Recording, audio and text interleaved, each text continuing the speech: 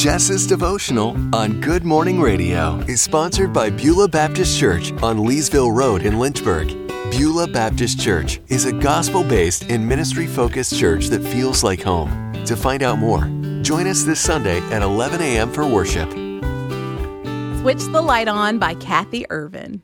Here we go again as the night of debate approaches. There is so much controversy about Halloween.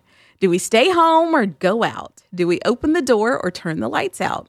I think it's the perfect night for witnessing. I sure won't hide in the dark. I carry the light of Jesus, and I want to boldly get out there.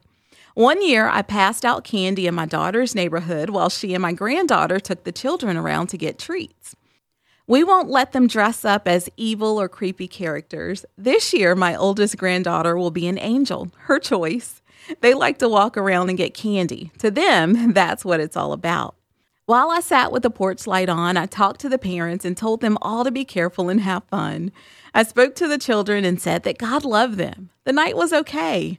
I felt I had prayed and watched out for children.